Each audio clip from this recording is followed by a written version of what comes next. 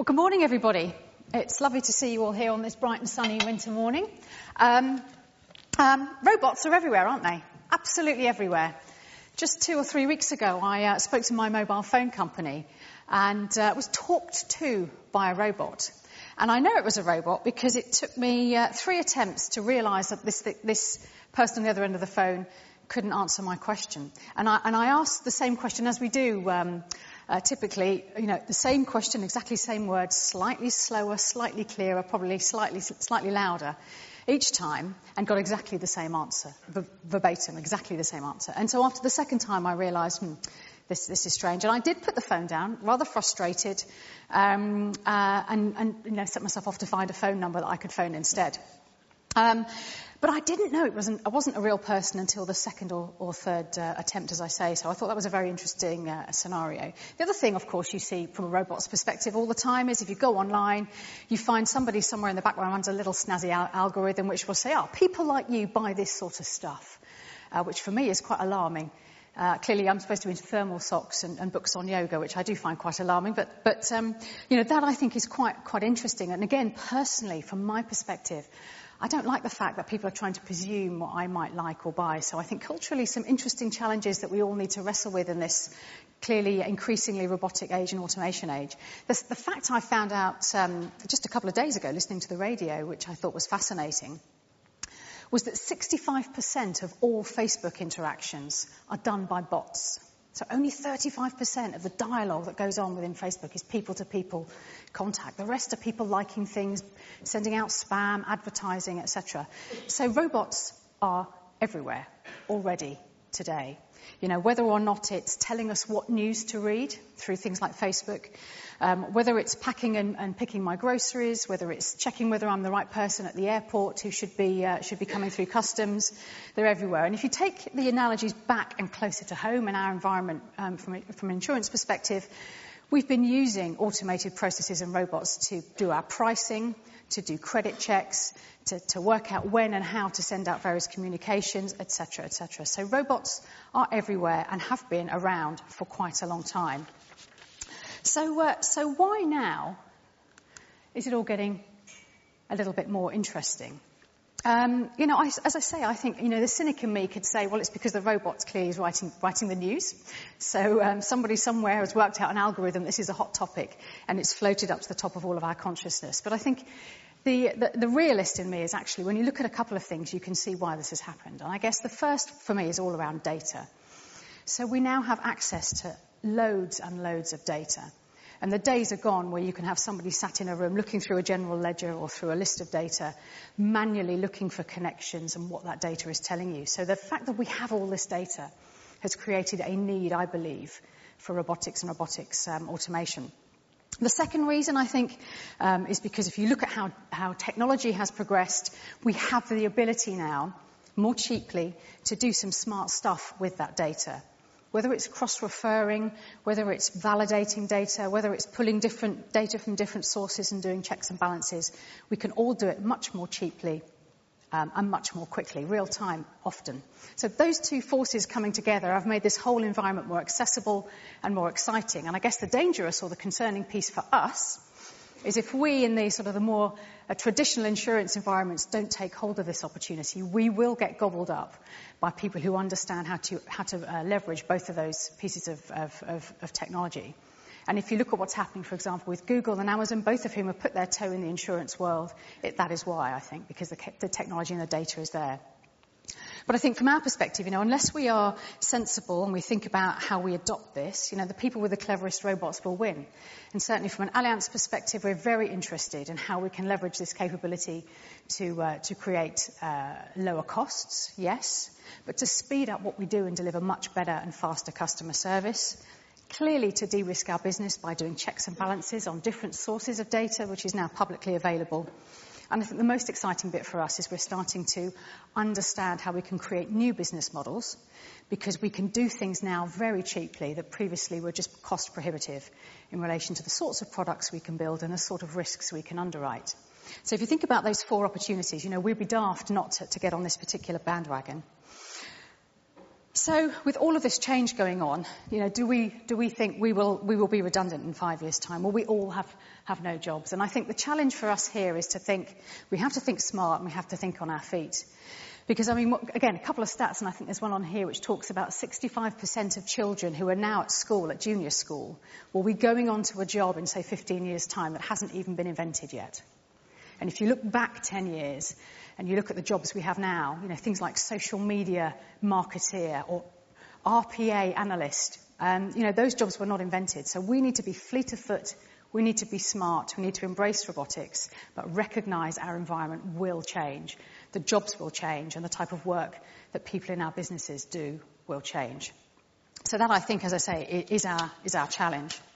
So let's start to sort of bring this topic a little bit more to life. And I think most people in this room, if they've dabbled in this subject, will clearly recognise this sort of continuum of increasing robotics technology and capability. And I think, but what is robotics? So if you think about it at its very most fundamental and basic perspective, ever since we've had men and women looking to do work, they have at the same time looked to see how they can avoid doing that work or how they can do it more efficiently. So for many eons, people have been dabbling with tools, capabilities and technologies to make life easier and more efficient.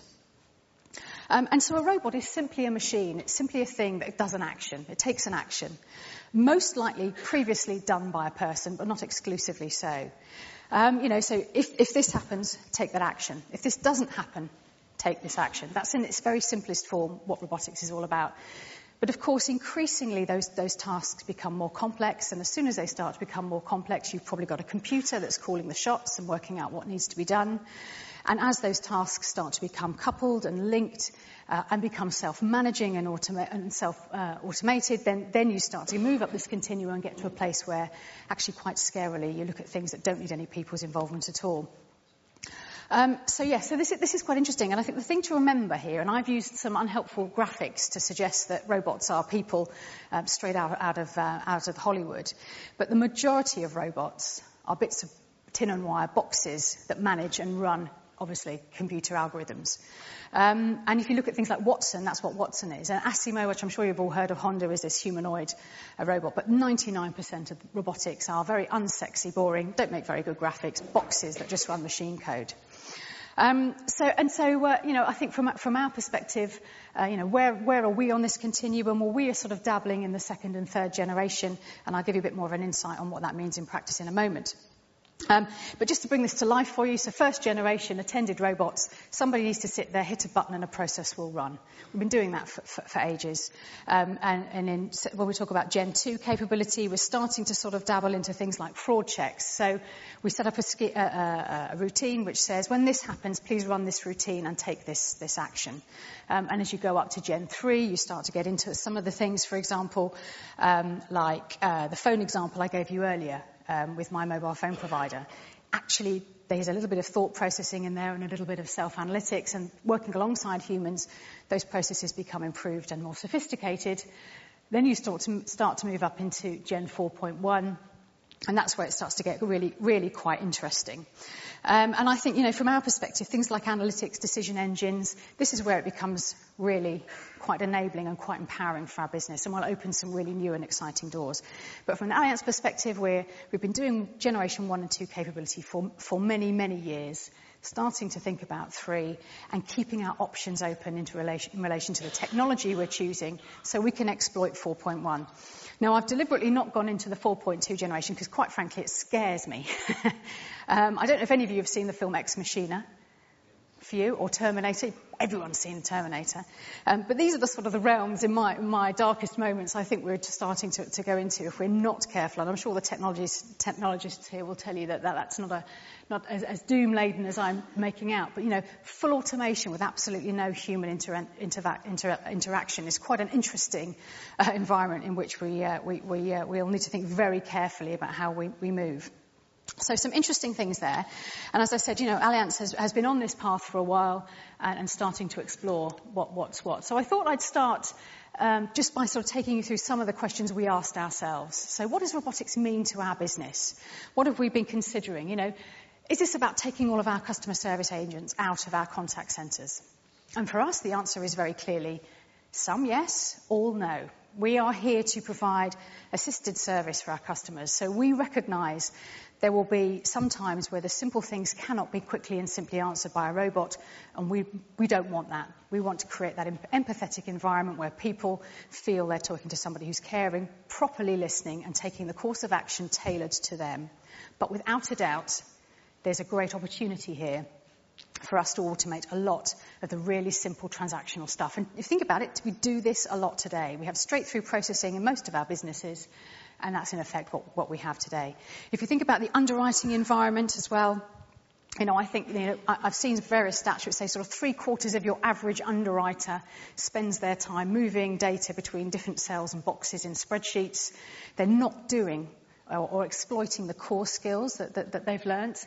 So will we need underwriters in future? Yes, we will, again. But the simple stuff, again, we're already exploiting by and large in our direct and SME business. We have 95% of our sales are completely done without any human intervention. But somebody has to write the rules. Somebody has to code them, someone has to check them, someone has to QA them and make sure that the robot is doing what it's been designed to do. And that as new risks come along, we understand how to build those.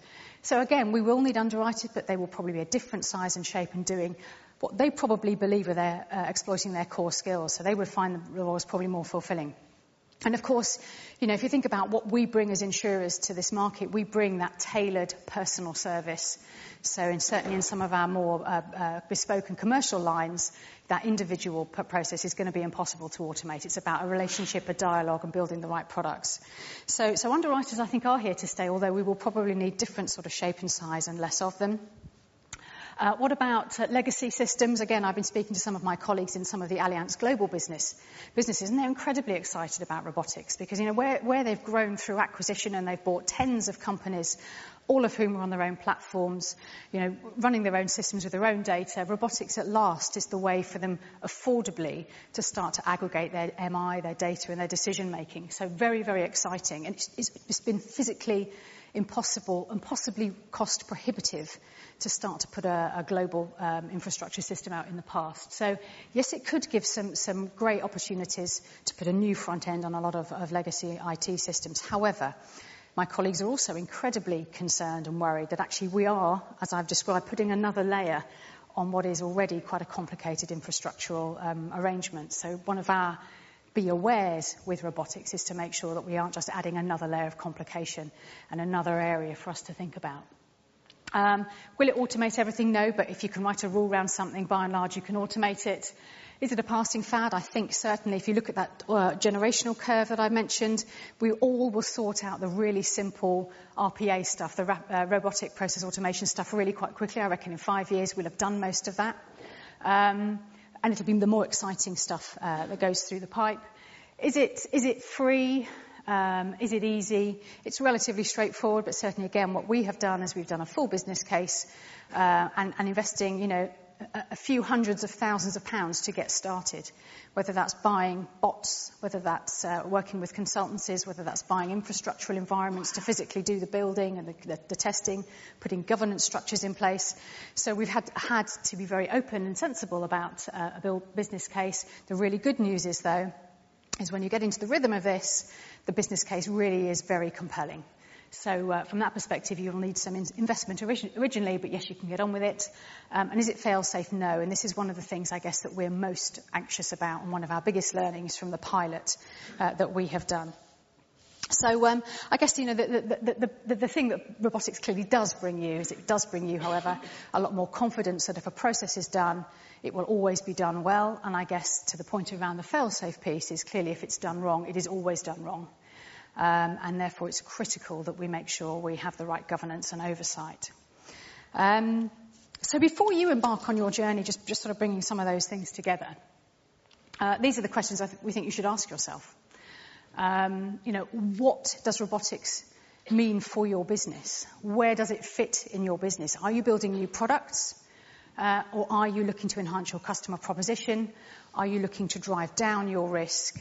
What is it you're trying to do? And make sure you've got a clear view of that. Again, in Allianz, a big chunk of it is around robotic process automation, about making sure that we're able to create processes that are more efficient to reduce our cost. But also a big chunk is around what new business models can we build with access to all of this data that's out there that will help us create and move on in the market more generally. And the risk reduction piece is incredibly compelling. So, again, for much of the last few years, we have been pulling data to make sure we understand fully the risk of the things that we insure, and RPA can help us do that more efficiently and effectively. So those are the things to think about. The creepy line is interesting. I think these words are stolen from possibly our EY colleagues. I'm sure there might be a few people in the room today. In fact, and thank you very much for much of the graphics in this presentation to EY as well. But the creepy line is all about the ethics of this. So do you need to tell your customers that they're talking to a robot or not? It's a really good question. If, like me, you get frustrated and cross, it might be useful to preempt that. But are there any processes, are there any dialogues that you need to have that means you have to ask that question up front? It's an unanswered question, but one I think that's starting to emerge as something for us to be very conscious of. What is it? What are your long-term goals? What are you trying to get out of this? Make sure you've got an investment case. And then the last one, of course, for us is what are we going to tell our people as we embark on this program of change? Because as you've seen from the first slide, there's a huge amount of scary stories out there, which basically says no one will have a job and the world will change, and we'll all in 2 years' time we'll all be sitting at home with nothing to do. But what is your message to your people? Are you going to talk about this openly? How are you going to position it? How are you going to launch it? And what are you going to describe it as to your team? So we put quite a lot of thought into that when we launched our program and built a team and shared that with our company. So very, very interesting things to think about, I hope. As far as a sort of what we have done down and in the detail, as I said, we've done quite a lot of automation of simple processes. We are now moving into trying to get a bit more sophisticated. We've partnered with Blue Prism, so I don't know if they're here, and UiPath to help us focus on two different ends of the robotics spectrum. So we are very excited about UiPath because we feel that their AI capabilities will give us room to grow and learn and test what we're doing up through that path. But we've got UiPath in the mix as well because they are cheaper, they are simpler, and therefore quicker to do things. So we think the mix of both of those different tool sets is the right solution for us. And we launched a proper program of work with a proper business case and what have you, sort of 3 or 4 months ago, 5 months ago, and we're already seeing our first robotic solutions and benefits coming out into our business. So it's really exciting for us. But we've gone slowly, we've gone steadily, and we've gone carefully because of this very first point around governance. So our biggest fear, certainly my biggest fear, is we're just adding more complexity, creating the next legacy problem with all of these robots buried away in our business that we don't know about, that we forget about, that we haven't got listed in our software catalogue somewhere, which says, if you change this field in this piece of software over here, suddenly this robot will stop working. And if that robot stops working, so do these 3 others. So we are very cautiously and trying to be incredibly, in I guess a typical Allianz way, very, very structured and focused about what we are automating, where, documenting it, testing it, and we have a very strong governance framework before we put anything live into our business. So from that perspective, I would say that's the one thing that we have learnt very importantly and early on, and I encourage you all to do the same. So we've also invested, one of the things you need to invest in is a more robust QA function. So every robot needs to be checked to make sure it continues working as designed. And you need to make sure that you have regular checks pre and post live to ensure that it's still doing what it was supposed to. So governance is a critical one for us. An operating model, that needs to be robust and agile, but you need to make sure you have owners for these robots. They are like people. So they are working for somebody in your business. It's not an IT problem that you hand over the fence to IT. These are people in your business doing your jobs for you, and therefore they need to be owned. They need to be made the responsibility of the underwriting area, whatever it may well be. Really important. And you need to create an environment where if it's not working, you stop and you move on to the next thing. As far as sort of opportunity identification and assessment is concerned, again, this is critical. So we have started a couple of use cases and realised quite early on that they were much more complicated than we realised. So we have now, which of course sort of defeats the object of an RPA program. So what we now have is a template and a series of questions that we ask ourselves before we even embark on a robotics piece of work, on a process. And that stops us wasting time, wasting money, and ensures that actually we're maximising the potential of the function that we've built. It also ensures that, as I've said, the process needs to be owned, that it's documented, that somebody is taking responsibility for its ongoing maintenance, etc. And I guess the final thing that I would mention in this space is it's really important that your processes are simple and documented to start with. So back to Allianz's example, we have offshored a large number of our simple back office processes, and we did that 5 or 10 years ago. So we're very fortunate. They're written down, they're understood, they've been continuously sort of improved and enhanced over the last 5 or 6 years, and so they are superb candidates for automation. So we've got a ready-made pipeline, if you like, of things to focus on. From a development and infrastructure perspective, don't skimp on that. You need to do this in the same rigour as you would anything else.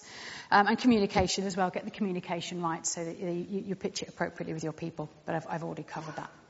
So that was the sort of, I don't know if that's useful, but the gems of wisdom based on the experience that we've had at Allianz. It is an incredibly exciting time. As far as what next is concerned, I did have a whole load of words on this slide originally, and then I realised, who am I kidding? I have no idea what's coming next.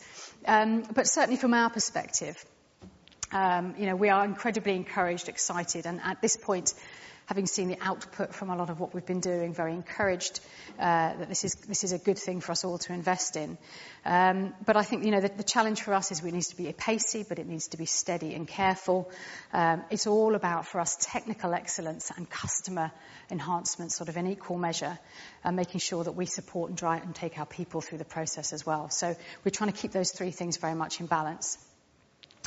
So as I say, if I leave you one final thought, if you're going down this avenue, don't forget the governance around this and make sure that you keep the controls that you need in your business. This isn't a silver bullet, but it most definitely is a fantastic opportunity everyone in insurance should start to embrace. So thank you very much.